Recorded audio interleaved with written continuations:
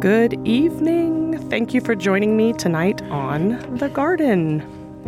This is Bree, the gardener. I've been off the air for the last 2 weeks. The first week I got sick, as many of you have probably been sick. And last Monday, of course, was Christmas itself, so I chose to take the night off. I hope that everyone had a lovely Christmas this year. I did. Fortunately, most of my family was well and up and running by the time Christmas hit, so that was a blessing. Well, here on The Garden, we hope to take the hour from 8 to 9 p.m. to plant some thoughts of truth and beauty into your hearts and minds, and hopefully into ours as well as we prepare and research the shows. So tonight, we're going to be talking about the topic of heaven. I say we because once again I have invited my mother to join me in the office. Not the office, it feels a little bit like we're in an office, doesn't it? It does. It does. We've got our papers and things and our coffee. To join me in the studio tonight. Now, a few weeks ago, I started off the show by telling you how much Christ loves you. I don't know, maybe you heard that, maybe you didn't, but after I did that broadcast, I couldn't help but think that it was so important to talk about heaven as well in compilation with that. I said, he loves you more than anyone has ever loved you. The evidence of his love is that he gave his life for you so that you can spend eternity in heaven. But what is heaven? What does it mean? The idea can be quite confusing. I think that some people have the idea that heaven is not going to be any fun. It's going to be like one long, endless church service, or it's actually literally floating on the clouds with a harp in your hands. That idea has been so prolific. But that is not what the Bible teaches about heaven.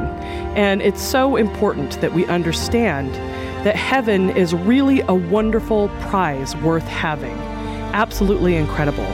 And once we grasp that idea, I think that we're more prepared to love Christ and to accept his love as well, because his offering of heaven really is that love offering. So I'm going to start off with a quote by C.S. Lewis that I read that I thought was absolutely fabulous. And he said, to every soul, God will look like its first love because he is its first love. Your place in heaven will seem to be made for you and you alone because you were made for it stitch by stitch as a glove is made for a hand. And that just totally resounded with my heart. I think that I needed that reminder that I am indeed so special to the God of the universe that he would make a place that is just for me, where I fit and I feel completely at home, and that is perfect for me. And the same is true for you. All of the longing and desiring after a space to fit in, to be loved, to be understood, accepted, all of that will be fulfilled in heaven and all that heaven encompasses. And that is why we know that God, that Jesus, loves us. It's one of the many reasons that we know it. But if we don't understand how fabulous heaven is, that love will look a little bit cheaper to us than it actually is. So C.S. Lewis also said that joy is the serious business of heaven.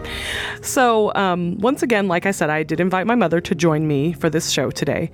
And why did I invite her? Because she has a lot of revelation about heaven. And I almost would go so far as to say this has been the special focus in her walk with Christ. So I just used the dangerous word, revelation, about your thoughts on heaven, and I know it will upset some people. So I wanted to start off with a defense of the idea that people who are now alive can be given visions or have revelations. I know some people would say that revelation is adding to the Bible. Your response, Kim? Actually, Brianna just let me know today about this question, and I was kind of panicked. I immediately panicked. What am I going to say? And then seconds later, I felt like the Holy Spirit just dropped into my mind, Acts 2:17 to 18. And you will all know these verses. They're pretty popular. But before I read the verses, just as a backdrop, it's the day of Pentecost. And Jesus had told his disciples and gather, and I think there was 120, so not just the 12 disciples, but 120 people were gathered in an upper room, and the Holy Spirit came. It says it came like fire, and tongues were settled on all of them, and they all spoke in different languages as the Spirit gave them utterance. And the people in the area, it's hard to envision, where they were, what people, how they heard them, but the people, I want to say townspeople, but I don't know, thought they were drunk because they're all speaking in these crazy languages. I would imagine when people are drunk, sometimes they're laughing and excited, and if that's partly why they called them drunk. So anyway, so Peter stood up to address the crowd, and this is what he said. He said, "In the last days it shall be, God declares, that I will pour out my Spirit on all flesh, and your sons and daughters shall prophesy, and your young men shall see visions, and your old men shall dream dreams. Even on my male servants and female servants in those days I will pour out my Spirit, and they shall prophesy." And again, that's Acts 2:17-18. And actually what Peter was doing is a prophecy from the book of Joel. And that's in Joel chapter 2, starting with verse 8. And so he's actually just reading from the prophet Joel. And so again, this is Pentecost, and people say, or scholars say, Pentecost is the start of last days. That's when they all started. And I just wanted to emphasize, some people might say, because it says your sons and daughters shall prophesy, your young men shall see visions. So I don't think Peter was saying just young men will see visions or just old men will dream dreams. I think what the prophet Joel and Peter were doing was specifying people from every walk of life.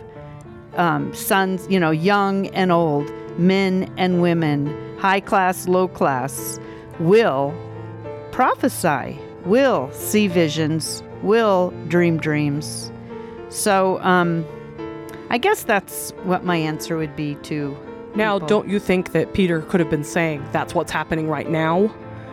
And that ended with the apostles? He was explaining to the people, well, look, the reason we're doing this is because of this word from Joel. Now we're the fulfillment of that. Right. And didn't that end then with those people? And I know that is what people from the Reformed churches would say. I believe it says in the last days. It doesn't say on the day of Pentecost, God will do this. It says in the last days. But they did continue to do it. It's not that they only did it on that day of Pentecost. They continued for their lives to do it. So that's right. So I'm saying of that could be still what he meant. He didn't say you're anyway, never mind. Well, I think I forgot to bring it. I did write down. Brianna asked me, did people have visions in the Bible that weren't apostles? And there's two cases I found. One was Ananias. It said God came to him in a vision and spoke to him about Paul, that Paul was coming. That's right. And there's one other, but I don't remember it right now. Well, Philip's 3 daughters were prophesying. Yes. We know that. Yes. Yeah. So is that what you were kind of asking? No, you said because he says in the last days and not on this day, but he didn't only do it on that day. So by saying in the last days, he still could have meant for the next 30 years of my life. Oh, right. So I don't necessarily think that the fact that he didn't specify on this one day means that it meant it would go on forever and ever. Well, it was the prophet Joel that prophesied that in the last days. And then he's just... That's not really I think we're not meeting eye to eye on what I'm trying to ask you. We're not. Because you're saying... Well, do you want to answer it how you would answer it? Well, I just think that it's silly to imply that any revelation that somebody has about things that are in the Bible is adding to the Bible, because by saying, oh, God has given me let's go with our topic tonight, a revelation about heaven, you're not trying to create a doctrine out of that. You're not trying to say this goes into the Bible as truth for the rest of the rest of eternity or the rest of our time on earth. So that's just going way too far, if that's what people would say. Okay. You know what I mean? Mhm. It's ridiculous. Yes. And I mean, I think that there are quite a few examples of people having visions throughout the New Testament besides the 12 apostles. You don't think so? I looked it up and I only found the 2. But, Okay. But we might be wrong. Well, what Yes. about Cornelius? What was his vision? I can't remember. Okay. So, but you do believe that visions would need to be tested against the scripture, of course. Absolutely. Yeah. And we believe scripture is the final word. Yes. Mm-hmm. Yes. Okay. So when did you first develop this interest in the topic of heaven that it then became your specialty? And it's funny because until when Brianna said that it was kind of my specialty, it was like, I guess it kind of is I hadn't really thought of it in that way before, but it's true. But when I was about 14 years old, my mom brought home some dusty old books from our church library. I think they were getting rid of them. They were just old books. And one of them was called Intramuros by Rebecca Springer. What caused me to pick that up, I have no idea. But I read this book, and I guess I could almost say it felt like it changed my life. It's a very fantastic tale about a woman that was away from her family. I don't know why. She was in some kind of a nursing home. She wasn't old, or a care home, I guess, because she was so sick. And she died. But she came out of her body, saw her body laying there, and her brother-in-law, who had died many years before, came into the room, took her by the hand, took her up to heaven. And so the book goes into quite detail of her time in heaven. And again, I was so young that I wasn't skeptical, I guess. And I did reread it again when I got older. But what always about this certain book is that it just points to God. There's praise and worship all throughout her account, which I guess for me makes it seem believable. But I just want to say a couple little things about her and about the book. It was written in 1898, so it's not like one of those books now, like there's a whole bunch of books, and you kind of think, are these people just doing this to make money? I'm going to actually ask you to comment on that at the end of the broadcast. This would have been a good time to bring it up, but we'll circle back around to that topic. Okay. And it's true, it's a fact, from what I could read on Wikipedia anyway, that she really was ill and bedridden and away from home when she got this vision. And she says, all I can tell you is this is how it came to me. She says, I don't know what else to tell you. She wrote it down. And then I read that her dad was a Methodist minister, and that she married a man who was a lawyer and then later became a part of the Illinois General Assembly, which is the legislature of Illinois. But because of that, they were in Washington, D.C. a lot, her and her husband. And it says she lived most of her life in Washington, D.C., where she was known for her abilities and charm. And so while I was preparing my material for this, that was the first time I learned that she was influential in Washington, D.C.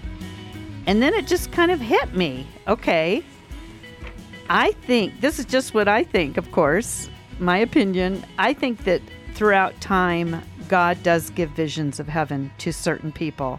And how do we know? There was a whole group of people in the early 1900s. Well, she wrote it in 1898. That needed to hear about heaven. That's just my personal opinion. I think God used her. But the other interesting thing is, that book is still pretty popular, and also there's been many editions of it, and Billy Graham even once wrote a foreword to one of the editions of her book. So Billy Graham is a pretty good endorsement because he's not charismatic, because these kind of things tend to belong, unfortunately, to the charismatic world. It seems like something the conservative Christian world is a little more hands-off about. So is there something in this broadcast for the non-charismatic? Do you think this would be something more that would only interest people who are in that arena? Absolutely no. We will be discussing another book called Heaven, and Randy Alcorn is the author of that book. And I'm just about 100% positive that he was not charismatic. Is he passed? No. So he is not. He is not. Okay, I thought he passed away. He just became charismatic. He isn't telling any of his own visions or revelations. What he's telling is what the Bible says. And so heaven is really all over the Bible. We just either don't see it or we miss it somehow. So wait, I'm going to pause you there because I said at the beginning that you have your own revelations of heaven, biblically founded. So you're going to be talking about Randy Alcorn's book. What's the book called? It's called Heaven. It's just called Heaven. Heaven by Randy Alcorn. That's right. Is kind of the basis for our conversation tonight. But coupled with that, you have had your own visions and some pretty exciting moments with God, sort of having heaven unfold for you a little bit. Obviously, never the heights and depths. So I just wanted to throw that out there because that's partly why I wanted you to come and talk about it. Yes, and I'm not offended if you want to poo-poo my my own visions that I've had, and I'm not saying they're Bible word or whatever, but yeah. But I think part of the reason that you enjoyed this book so much was because it was taken directly from the Bible and it reinforced the things that you saw. That's right. So you could feel clear, this is what the Bible says. That's right. Because you wouldn't want anything that isn't what the Bible says. Amen. Amen. So I just wanted to do a short introduction of this book, and by reading one of the forewords or recommendations of the book by a man named Stu Weber. He's a pastor and author of Tender Warrior. And when I read his recommendation, I thought, yes, that's exactly how I feel. So he said, seldom have I had the chance to witness both true genius and genuine humility in the same person. Randy Alcorn is a fully devoted follower of Christ.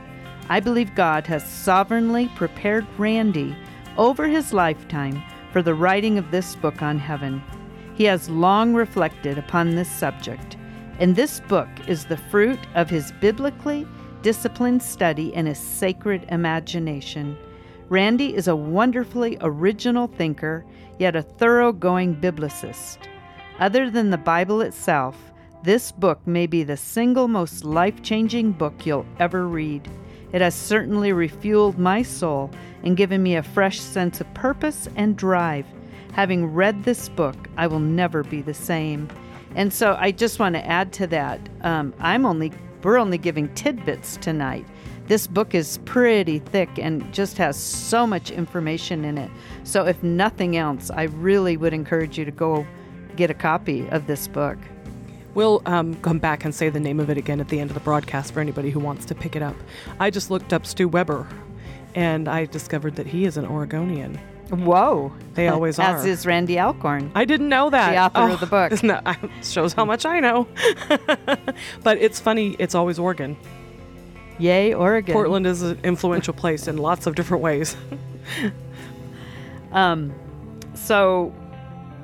Here's Randy Alcorn's premise for this whole book. He says the heaven that we think of when Christ returns will be on earth. It will be a new heaven. The heaven that we know of now will come down to earth. The new heaven will be very similar to our earth that we now live on, except that it will be perfect, unmarred by sin, and we will be able to see into the heavenly realm and see heavenly beings. Alcorn believes that the present earth will be bursting. No, I'm sorry, I said that wrong. Alcorn believes that our present earth is bursting with clues about what heaven will be like. And I love that. The more I read this book, I'm just excited looking at nature, looking at animals, realizing everything on this earth is a clue to what heaven will be like. And then he says, the natural beauty of earth, such as sunsets, flowers, mountains, and even culture, will be part of the new heaven. And then there's a scripture from 2 Peter 3:13. But according to his promise, we are waiting for new heavens and a new earth in which righteousness dwells. I'm looking forward to getting back to that topic of righteousness dwelling on earth, because it's so far from our thinking. It's hard to even fathom it. But I wanted to ask you first, how does all of that, the idea of the beauty of our natural world, etc., align with some of the visions that you have had? I'm just, because we'll be talking about that throughout the broadcast, I'm just going to start with this, that about 20 years ago, I was driving home from the Oregon coast, and I was by myself. I was worshiping, I was singing praises to God, and I can't tell you how, but all of a sudden I had a vision of my heavenly home, my heavenly mansion. And it was like a home that had water in the front, water in the back. I saw mountains. I saw the most gorgeous, amazing flowers. So just that, it was like a peek into my mansion in heaven. And so reading this book and reading about how Alcorn says that this is just a slight imitation of heaven, this earth. And that's what I saw. So I guess just something like that. It has helped me. So as I read through your notes for tonight's broadcast, I was impressed with how biblically founded it all is. And since the Bible does actually reveal so much about heaven in Scripture, there it is, black and white, why is it that you think that Christians are often confused about heaven? How did that happen? Yeah. That we've gotten to this place? I'm sure there's many reasons. I mean, Satan, of course, he doesn't want us to know about heaven. I believe he's the number one promoter of diminishing it, pretending it's not there, all of that, of course. Because heaven is our hope. Heaven is what we look forward to. But another interesting thing that Randy Alcorn brought up is that Eastern religion and philosophy have infiltrated our culture and brought disease to even the Christian's idea of heaven. And he talks about Buddhism, where Buddhists say, one day all desire will be eliminated. That's their karma. That's their wonderful thing. Oh, good, we don't desire anything anymore. And some Christians indeed teach that in heaven we'll just be floating on clouds, giving praise, doing nothing else. But Christianity does not teach that. It teaches the opposite, that desires will be fulfilled and that our desires will be purified. Our desires will please God. God created our desires and every object we desire. Psalm 37:4 says, delight yourself in the Lord, and he will give you the desires of your heart. Yes. I can see how feeling like your desires are never going to be met leaves you with such an emptiness that the opposite of that, not having any desire, would be preferable.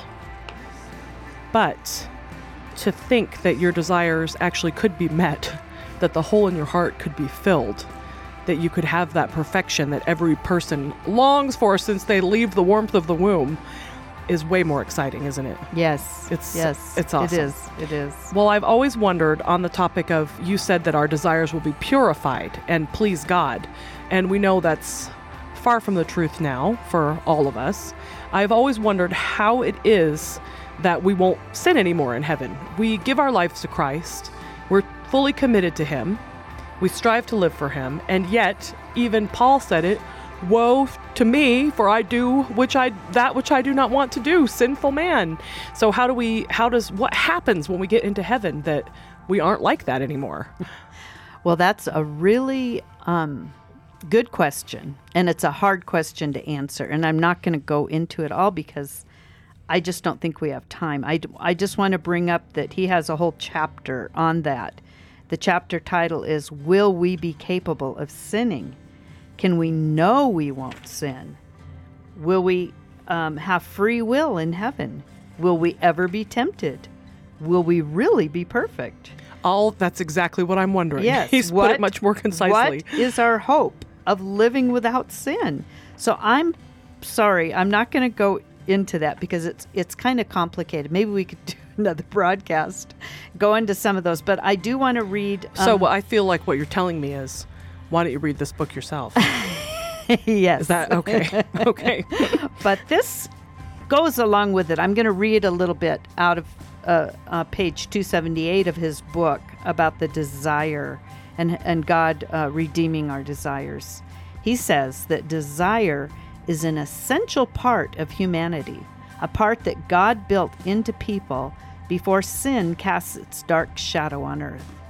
He says, I'm looking forward to having my desires redeemed. Even now, as redeemed children of God, we get tastes of that, don't we? Yes, I have to say we I do. Absolutely, we do. Yes. And then for example, I don't watch R-rated movies anymore. Right. And I know there was a time when I was younger when I would have said, that's stupid. Or I just wouldn't have even wanted to not watch R-rated movies. So it's amazing that without my even sort of realizing it, I don't want to. I have no desire to. Yes. I've been purified. Yes. God's purified me from certain books I was reading is what. Yes. There's many examples, I guess. I'm sure we all have many examples. He says, won't it be wonderful to be free from uncertainty about our desires? We often wonder, is it good or bad for me to want this thing or that award or his approval or her appreciation? Boy, I agree with that. Sure, absolutely. Sometimes I don't know which desires are right and which aren't. I long to be released from the uncertainty and the doubt. I long to be capable of always wanting what's good and right. In C.S. Lewis's The Last Battle, his characters arrive in New Narnia. If you haven't read that, read it. It's about the end times. It's really good. The Last Battle. But Lucy, one of the characters, says, I've a feeling we've got to the country where everything is allowed. I thought that was good. Augustine expressed a similar thought. Love God and do as you please. We will love God wholeheartedly and therefore will want to do only what pleases Him. God placed just one restriction on Adam and Eve in Eden, and when they disregarded it, the universe unraveled. On the new earth, that test will no longer be before us. God's law, the expression of His attributes, will be written on our hearts, and that's from Hebrews 8:10. No rules will be needed, for our hearts will be given over to God. David said, Delight yourself in the Lord, and He will give you the desires of your heart. Psalm 37:4. Why? Because when we delight in God and abide in Him, whatever we want will be exactly what He wants for us. What we should do will at last be identical with what we want to do. There will be no difference between duty and joy. That makes sense. That's awesome. I like what Lucy said. I think we've reached the country where everything is allowed. Yes, and our desires will be so purified that, praise God, we only want what He wants. I've listened to John Piper on that topic, and that's essentially what he says. He almost goes so far as to say we won't have any more free will, but his point is that we will be so given over to God that we will want His will, to the point of not sinning anymore. Yes. I did love what Randy Alcorn said on free will, because he believes, he discusses, I think he even brings up Piper and says that some theologians do think that, but he believes we will still have free will. And I can't say it like he did. So again, you'll have to get the book to read what he says about free will in heaven. Yeah, that sounds really interesting. That's something that I've always chewed on and sort of tried to read about here and there, but I've been pretty dissatisfied with the answers that I've come to. I think from reading C.S. Lewis, if I read someone like John Piper saying, you won't have free will in heaven, but I've already read C.S. Lewis very clearly and concisely say, that is a lie of Satan. Satan wants you to believe that you're going to sort of become this big amalgamous blob with God. Exactly. And in a sense, you will cease to exist.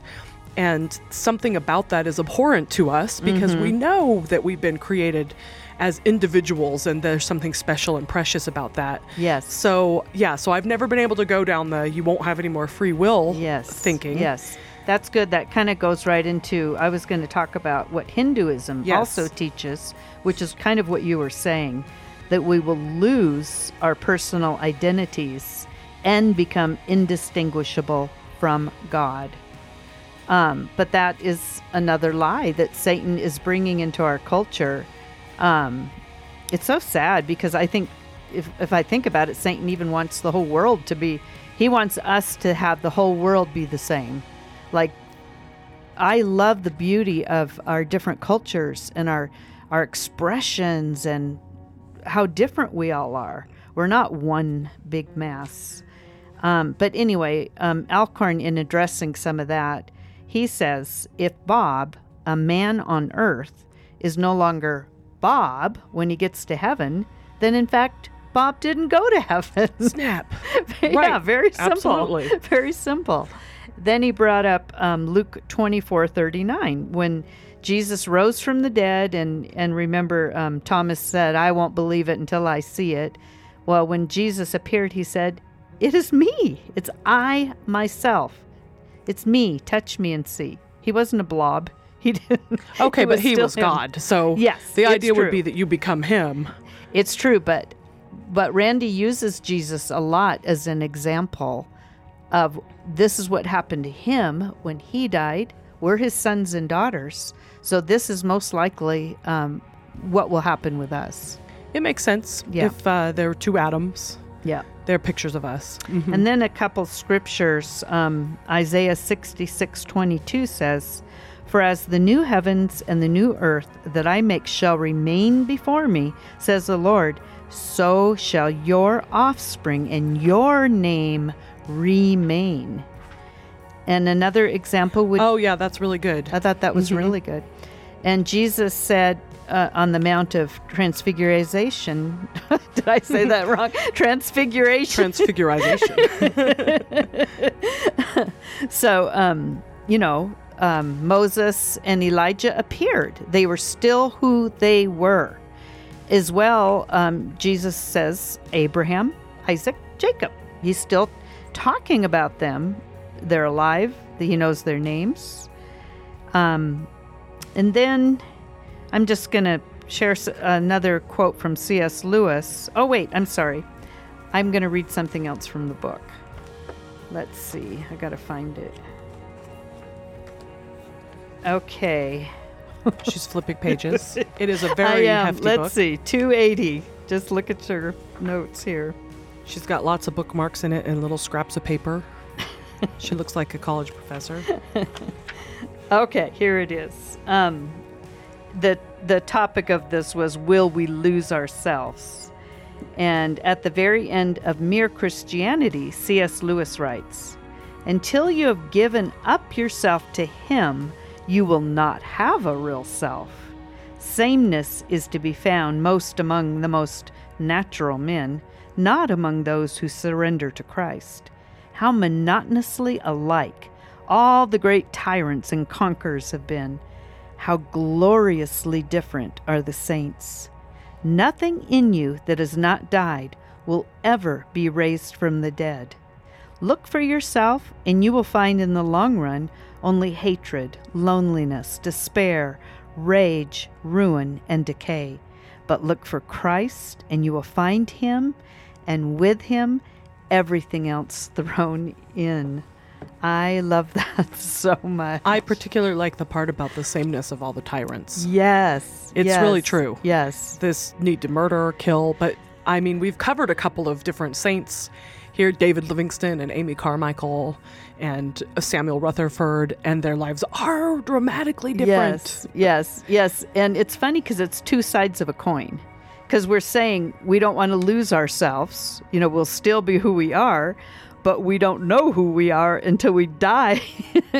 Give ourselves to Christ. And there's a Jars of Clay song, something like He names you. And He does. He names us. He tells us who we are. Yeah. Then we become our full selves. I think they took that from the Hinds Feet on High Places. Yes. She starts off, her name is Much Afraid. Yes. I can't remember what her name becomes. It's been years since I read the book. Can't remember. But either. yes, then he gives the real names who you really are. Yes. When you die. Yes. And she does have to die first to find her new name in Christ. Right. I love that. Another really good book. Hinds Feet on High Places. Yes. Okay, go ahead. Yes. Sorry. And then back to Buddhism again. Buddhism knows no resurrection. They teach that time will just be extinguished. And so even some Christian thinkers.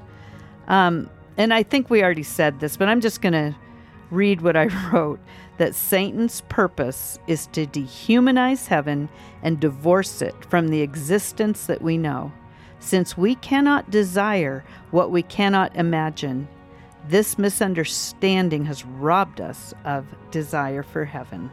Yes, and that is really what I feel like I see, not only in the culture, I see that in the culture, but I see it in my own life too. Somehow, it's almost harder to fully believe in heaven than it is to believe in God. I feel like my belief in God is pretty unshakable. But sometimes I'm like, heaven is incomprehensible. It's just incomprehensible. I just can't get there mentally. Or if we think about it, we're somehow not being good Christians. Like we shouldn't do that because it might be unbiblical. We think those kinds of things too, I think. So I better not think about it. Well, I need to be focused on here and what I need to, right. not be daydreaming. And I actually have never had that, never felt like I shouldn't think about it. Well, I remember when I was in college, somebody actually told me I was too heavenly minded. That, don't be so heavenly minded that you're no earthly good. I have that quote at the end. Oh, you do? Today. Yes. And, it stayed with me and it hounded me. I really thought, oh, no, I don't want to be that person. But for whatever reason, I was that person. And you are. And I am. This is just a silly aside, but one time when we were in Berlin, we were having a white elephant party with the people that we regularly worshiped with. And one of the gifts was a little thing that said, home is where your heart is, which is just such a cliche, saying, it's such a cliche. Yeah. And I remember the man who got it, without skipping a beat, he said, my heart's in heaven. I don't know why that just stuck with me. It wouldn't have been my first thought, my heart's in heaven. But why should our hearts not be in heaven? Yes. That is our home. Yes. And it should be what we're longing for and what our eyes are fixed on all the time. Right. And that just so impressed me. Yes. I thought, that's where I want my heart to be too. That's good. That reminds me of that verse, we are seated with him in the heavenlies. Yes, that's what it says. Ephesians 4:2 or 2:4. Definitely Ephesians. So let's go on now. I think that you have a bunch of really specific things that the Bible talks about being in heaven. So why don't you go ahead and walk through some of those things, because that is, to me, where it gets really exciting. Okay. That's the meat. So there will be actual cities in heaven. And I'm a city girl, so. And I want to remind you as you're listening to this, because he really keeps bringing this out. It does say there will be a new heaven and a new earth.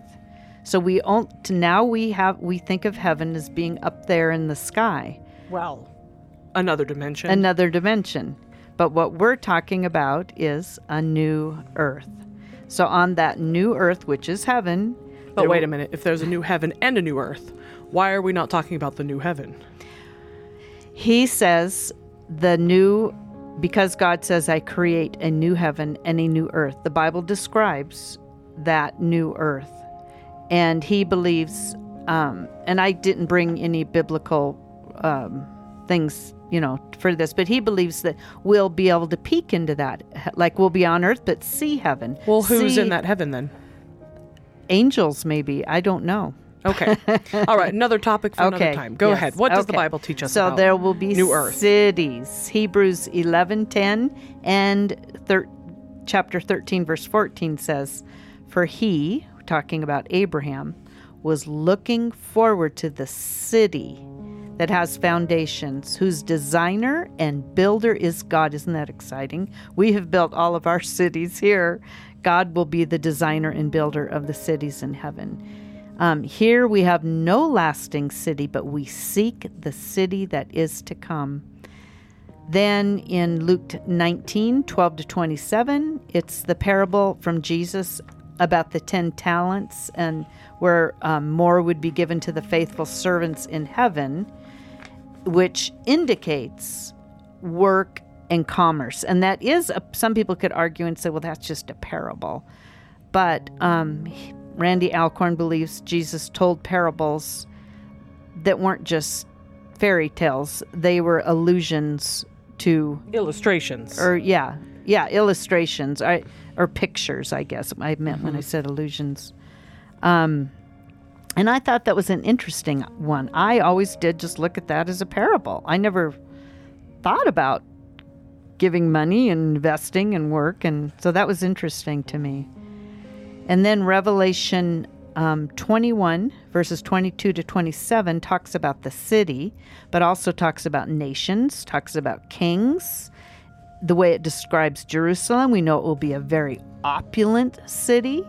And so when it says those words, it says city, nations, kings, all that, we don't need to scratch our heads and go, I wonder what he means by city.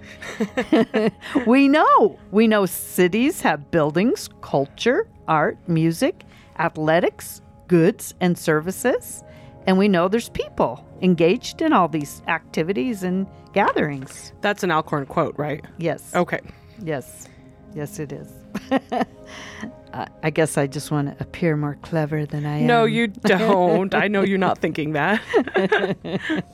The next thing is there will be parks in heaven. Revelation 22, 1-2 mentions rivers, trees, leaves.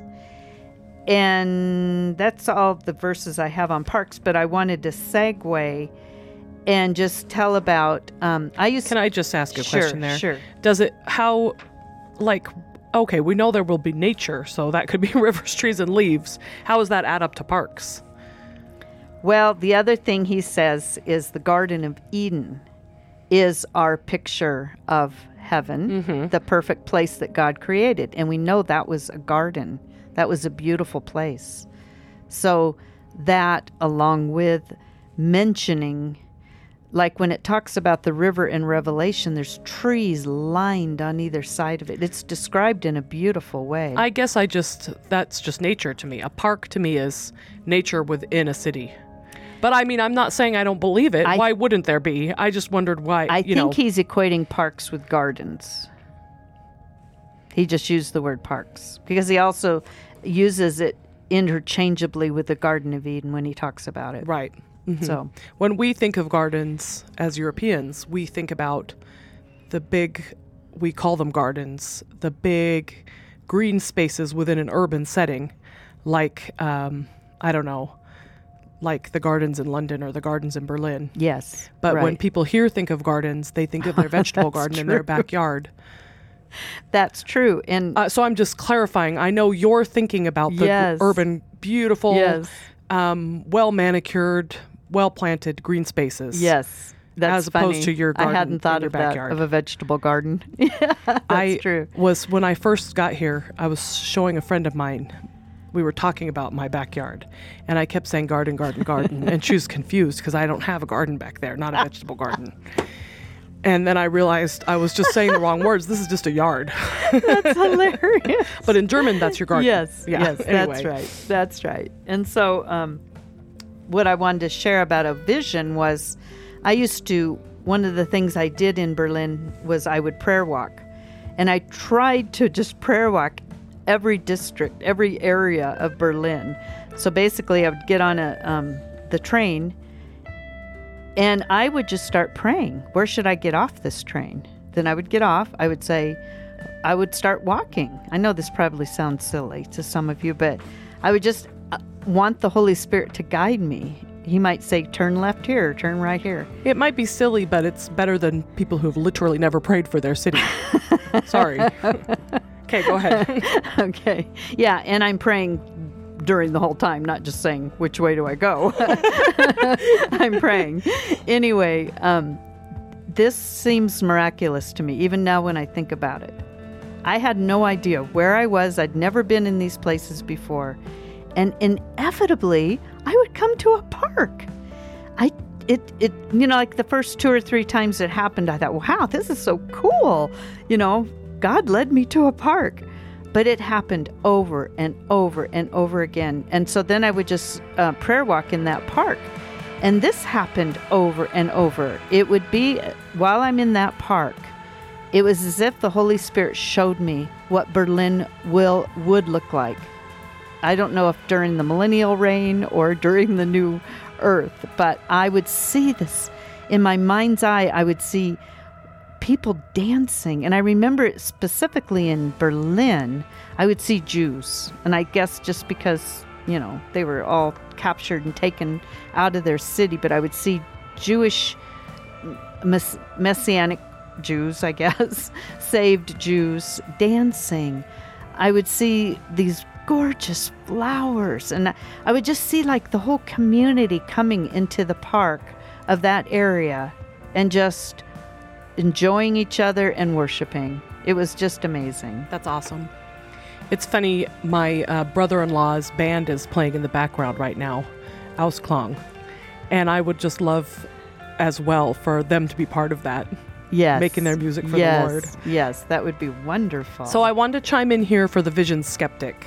On these kinds of things that my mom was seeing, she was not predicting someone's future, and she has never tried to earn money by sharing these visions. They are not intended to give anyone guidance for their future or for their life or for their maybe for their joy in the Lord, but not for their theological understanding. They were given for her refreshment, to increase her love of Christ. And I know that some people just have a general objection to anybody claiming that they have visions, but I just think as long as this isn't going against the Bible or you're not using it as a tool to try to say, oh, you're prophetic, this or that, give people words, that it's just completely harmless. It could have been your imagination. You're fine with that. Hey, it could have been a picture of the millennial reign, and that's exciting. So anyway, I just want to speak to those skeptics. What's the big deal? I guess that's what it all comes down to for me. Thank you, Bree. Yeah. So go ahead and go on with some more about what the Bible says that there will be in heaven. Okay. There will be mountains in heaven. Revelation 21:10 speaks of a great high mountain. Alcorn says that we can assume, since there is one mountain here and there in the new city, there will be hundreds or thousands of them. So again, I guess that is an assumption, but it's a good assumption, I think. Yes. He says there will be rain. Ezekiel 34:26-27 says, "And I will make them and the places around my hill a blessing, and I will send down the showers in their season. They will be showers of blessing, and the trees of the field shall yield their fruit, and the earth shall yield its increase, and they shall be secure in their land." Now, I always heard that because there's songs, there will be showers of blessing. And I always thought this was just a vision of shower like that, not rain. Mm-hmm. But then I realized, well, he's talking about the earth yielding the fruit, and that comes by rain. So anyway, that's what Randy Alcorn thinks. And I did have a vision of rain as well, so I wanted to share that. And this was just so amazing.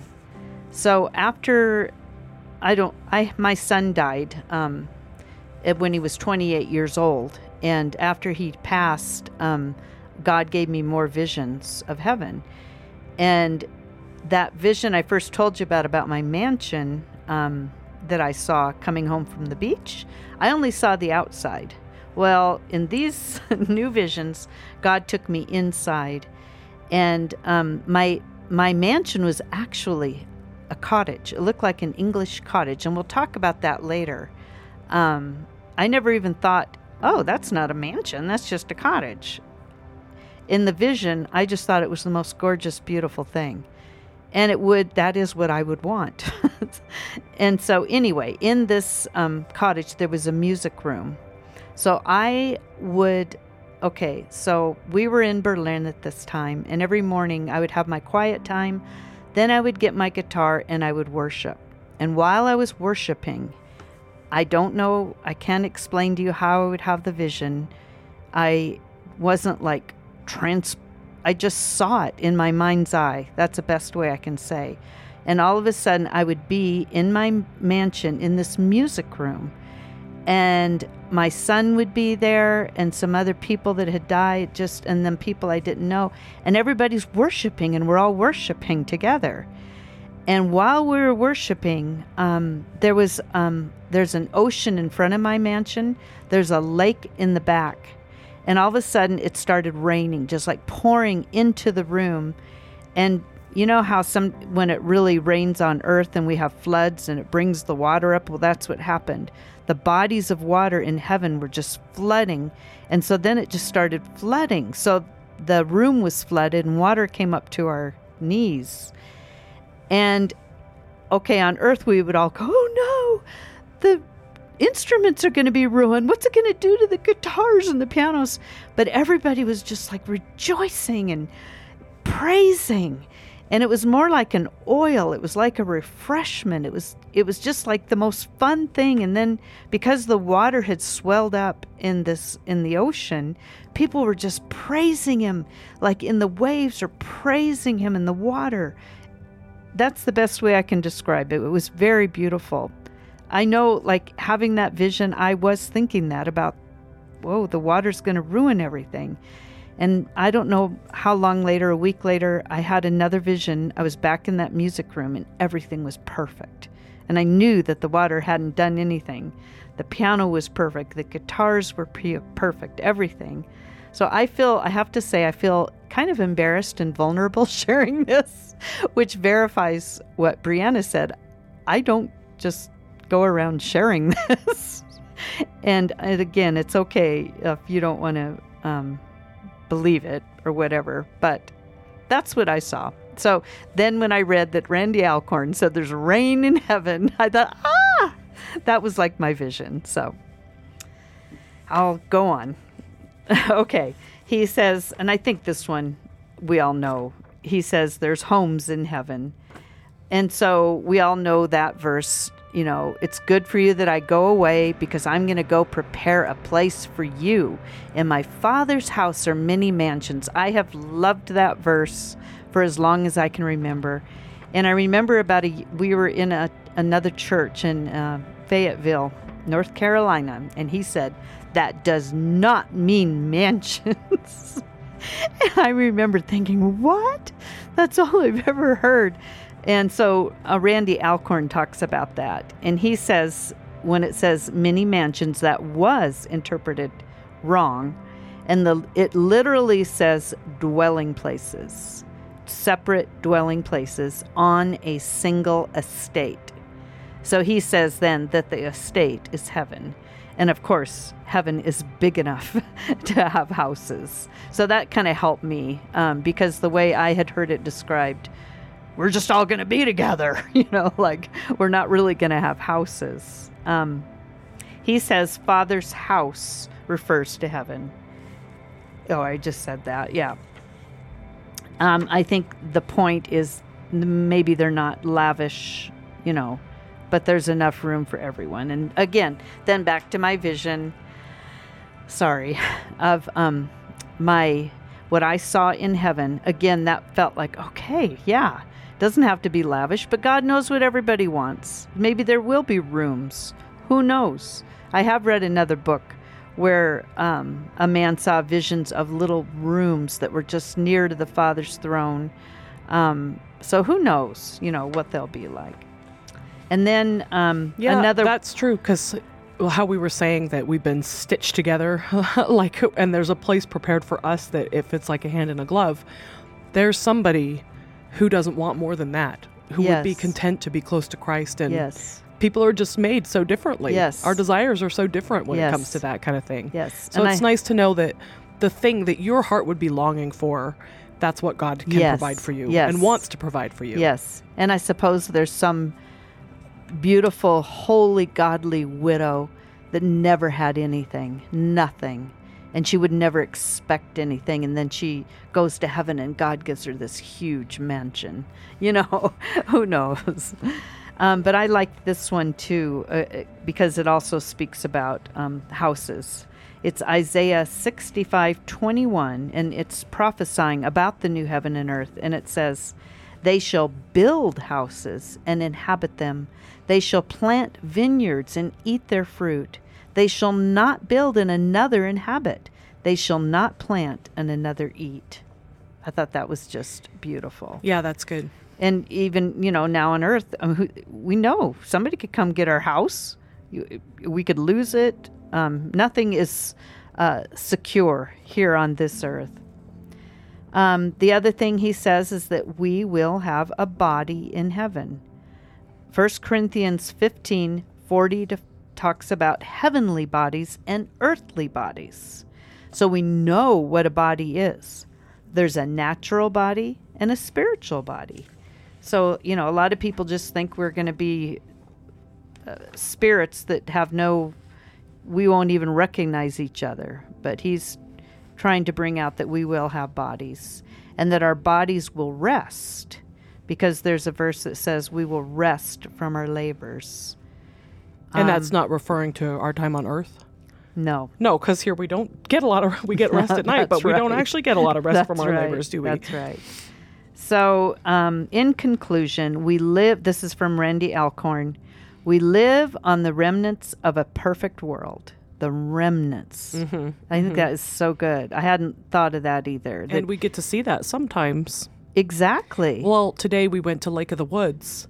We had a beautiful sunny day, and it did feel like we were in the remnants of heaven. It did. I mean, it was just gorgeous. That's a moment. You get those moments where you see. That's right. The perfect garden that God made for us all. And sometimes I'm just overwhelmed how long man has been on earth and how we've messed it up. But yet you can still see that. It's amazing. Yet you still have the Lake of the Woods with the mountains reflecting in it. And That's right.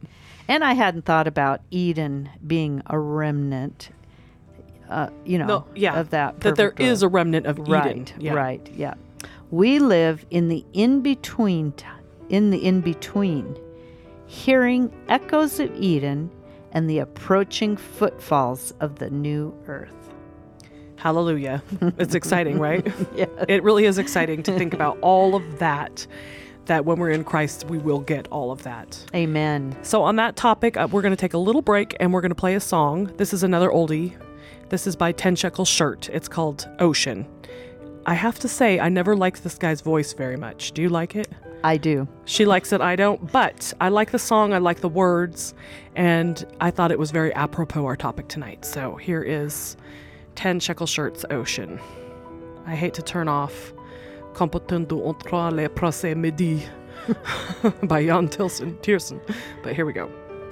So he says something about, and after all of our talk, I would say that something is the fact that it's a picture of heaven and what's coming for us. Yes. It fills us with that great love for God and understanding that he created it for us. Right. And because of his great love for us. Yes. Okay, but that song talks about the ocean, and I know there's a specific scripture that says there will be no more sea. Yes. In heaven, which is crazy because, okay, sorry, I'm not trying to call the word of God crazy, but I think like he sings in that song, the ocean is for a lot of people the most powerful picture of God. It can be so cathartic. It's where we have these amazing spiritual experiences. So how could there be no more ocean in heaven? Does Randy Alcorn talk about that? Yes, he does. And I hope you don't mind. I'm going to do a little segue here. I know we're running a little late, but I'm going to promote and plug. I hope you don't mind. I wrote a book about my visions. It's called grief opened the door to heaven. But the reason I'm bringing it up now is because I do talk about the ocean in that book. And I've had people say, well, I don't agree with your visions. And also in Intramuros, the first book I talked about, she talks about the sea. And so I have both of these books. My book is on YouTube, and Intramuros, I read it on YouTube. But I even had people comment when they were listening to Intramuros, oh, well, I'm not going to listen anymore because she talks about the sea. Okay. So I was happy to read this from Randy Alcorn about the no more sea. And he says, and that's by the way, that's Revelations 21:1. Thank you, Bree. Yeah. Yes. He says that most scholars believe this refers to salt oceans. Then he goes on to say, Revelation 22:1-2 talks about a big river in Jerusalem. And so as he assumes there's a big mountain, he assumes there are huge lakes and rivers all over the new earth. But then in Isaiah 65, it says, then you shall see, and again, this is a prophecy about heaven, then you shall see and be radiant. Your heart shall thrill and exult, because the abundance of the sea shall be turned to you. Oh, I'm so sorry. I completely forgot something. I'm so sorry to interrupt. I am required to say that you are listening to KTEC 89.5 FM in Klamath Falls. Woohoo! There you go. Good job, Thank you for joining us here on KTEC 89.5 FM. Yes. Klamath Falls. Yes. Broadcasting from OIT. Okay. Back to where you were. You were reading from Isaiah. Yes. And then it says, Start over from Isaiah 65. I read 60 verse 5, which says, then you shall see and be radiant. Your heart shall thrill and exult, because the abundance of the sea shall be turned to you. Then in verse 9, and by the way, the last chapters of Isaiah are just amazing, prophetic words about heaven. But verse 9 says, for the coastlands shall hope for me, the ships of Tarshish first, to bring your children from afar. So Randy says coastlands were islands, and the mention of ships seems to be sailing on seas. So why does it say that in Revelations? Because they're probably not these giant salty oceans. That's what Alcorn believes, yes. And I mean, the Mediterranean is a sea, not an ocean. Yes, it feels true. like you're on the ocean when you're there, though. True, right. So I know I saw the ocean in my vision. If you want to believe my visions, it was beautiful. And like Bree said, it's hard to imagine heaven without an ocean, because the awesomeness of the power and the beauty shows God for me. Okay, so let's move on. So I love all that stuff, that there's biblical evidence that there's going to be so much of what we know on earth in heaven. Yes. It'll be some things will be similar. Yes. And yeah, it's exciting. But let's talk about the millennial reign of Christ, which is on earth. It's a little bit of a different topic, but kind of a similar topic. So what does the Bible say about that? Is it like heaven?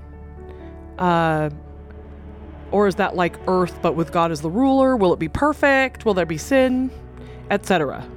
All very good questions. And Randy addresses this briefly in his book. What he addresses is that there's actually 3 different main viewpoints.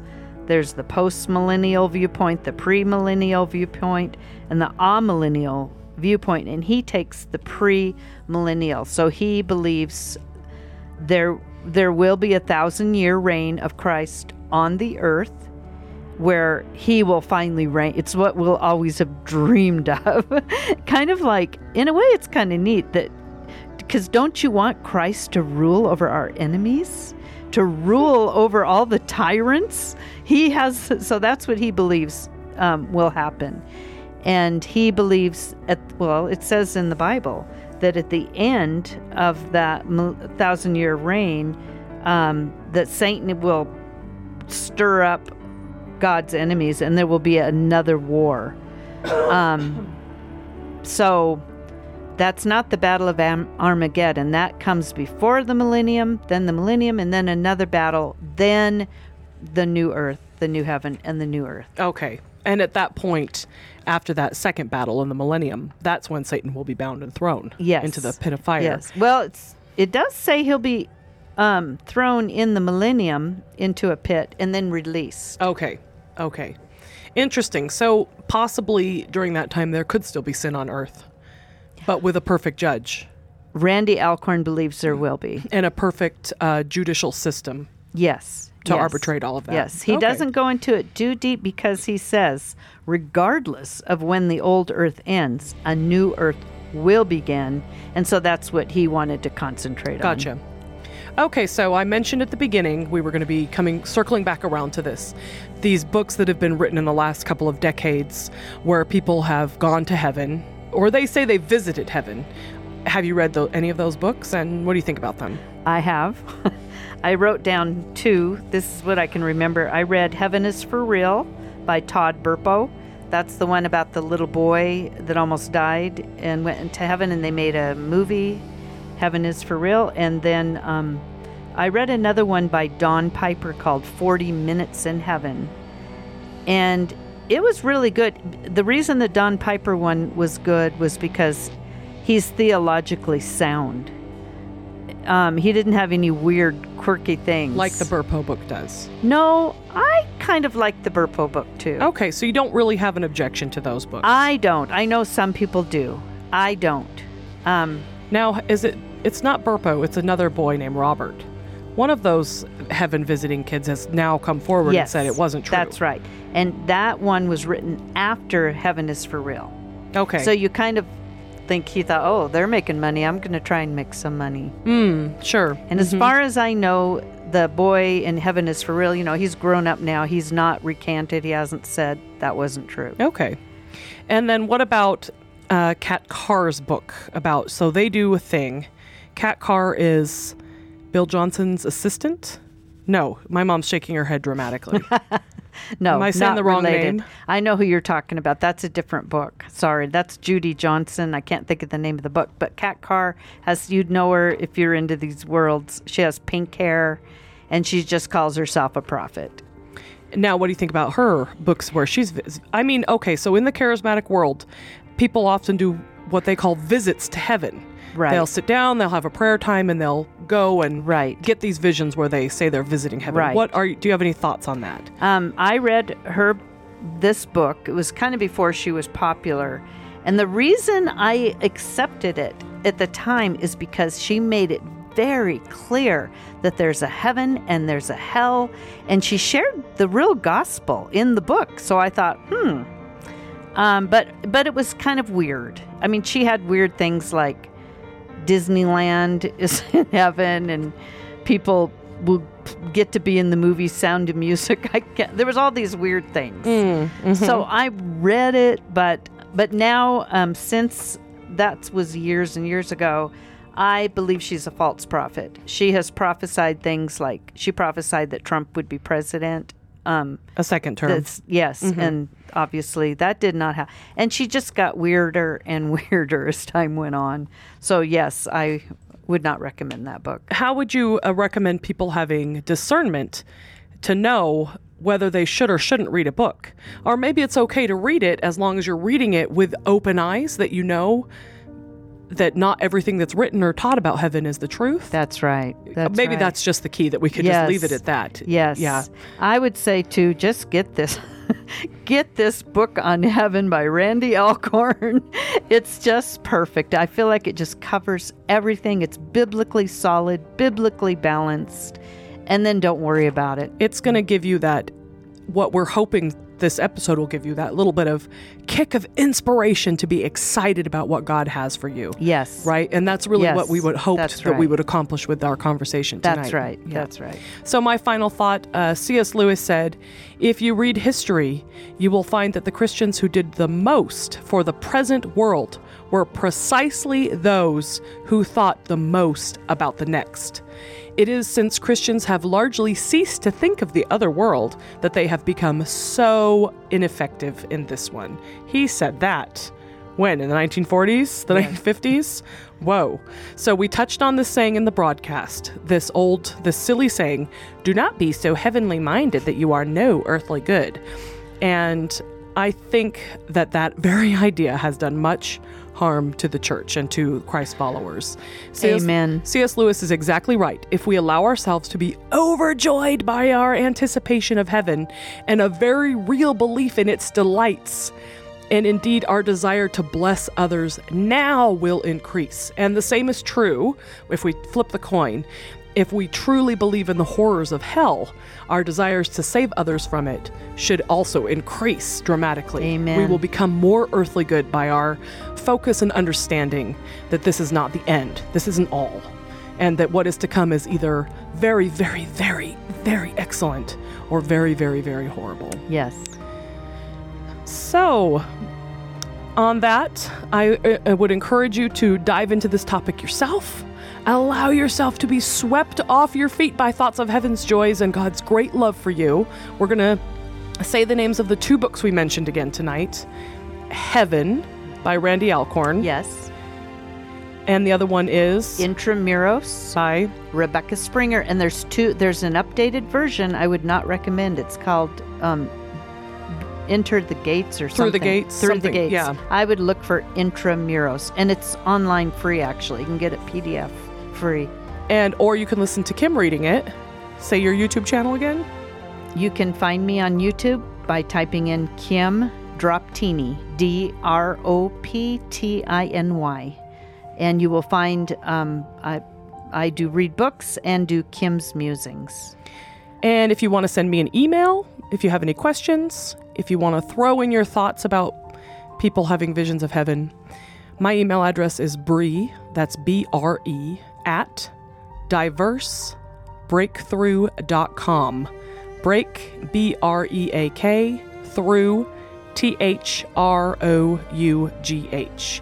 That's Bree at diversebreakthrough.com. So until next week, may our hearts and minds be fertile ground. I'm going to end this broadcast by playing a song by United Pursuit. It is called Head to the Heart. This is a song about allowing that knowledge of Christ, that knowledge of heaven, to sink from our heads into our hearts. And that is really my hope and my prayer, that this broadcast would do that for you a little bit, sprinkle some of that head knowledge into your heart and fill you with joy and thanksgiving about what is coming to you. So thank you so much for listening. We'll be here next Monday night. I don't know about I will be here next Monday night. Maybe we will be here next Monday night. We sure appreciate you tuning in.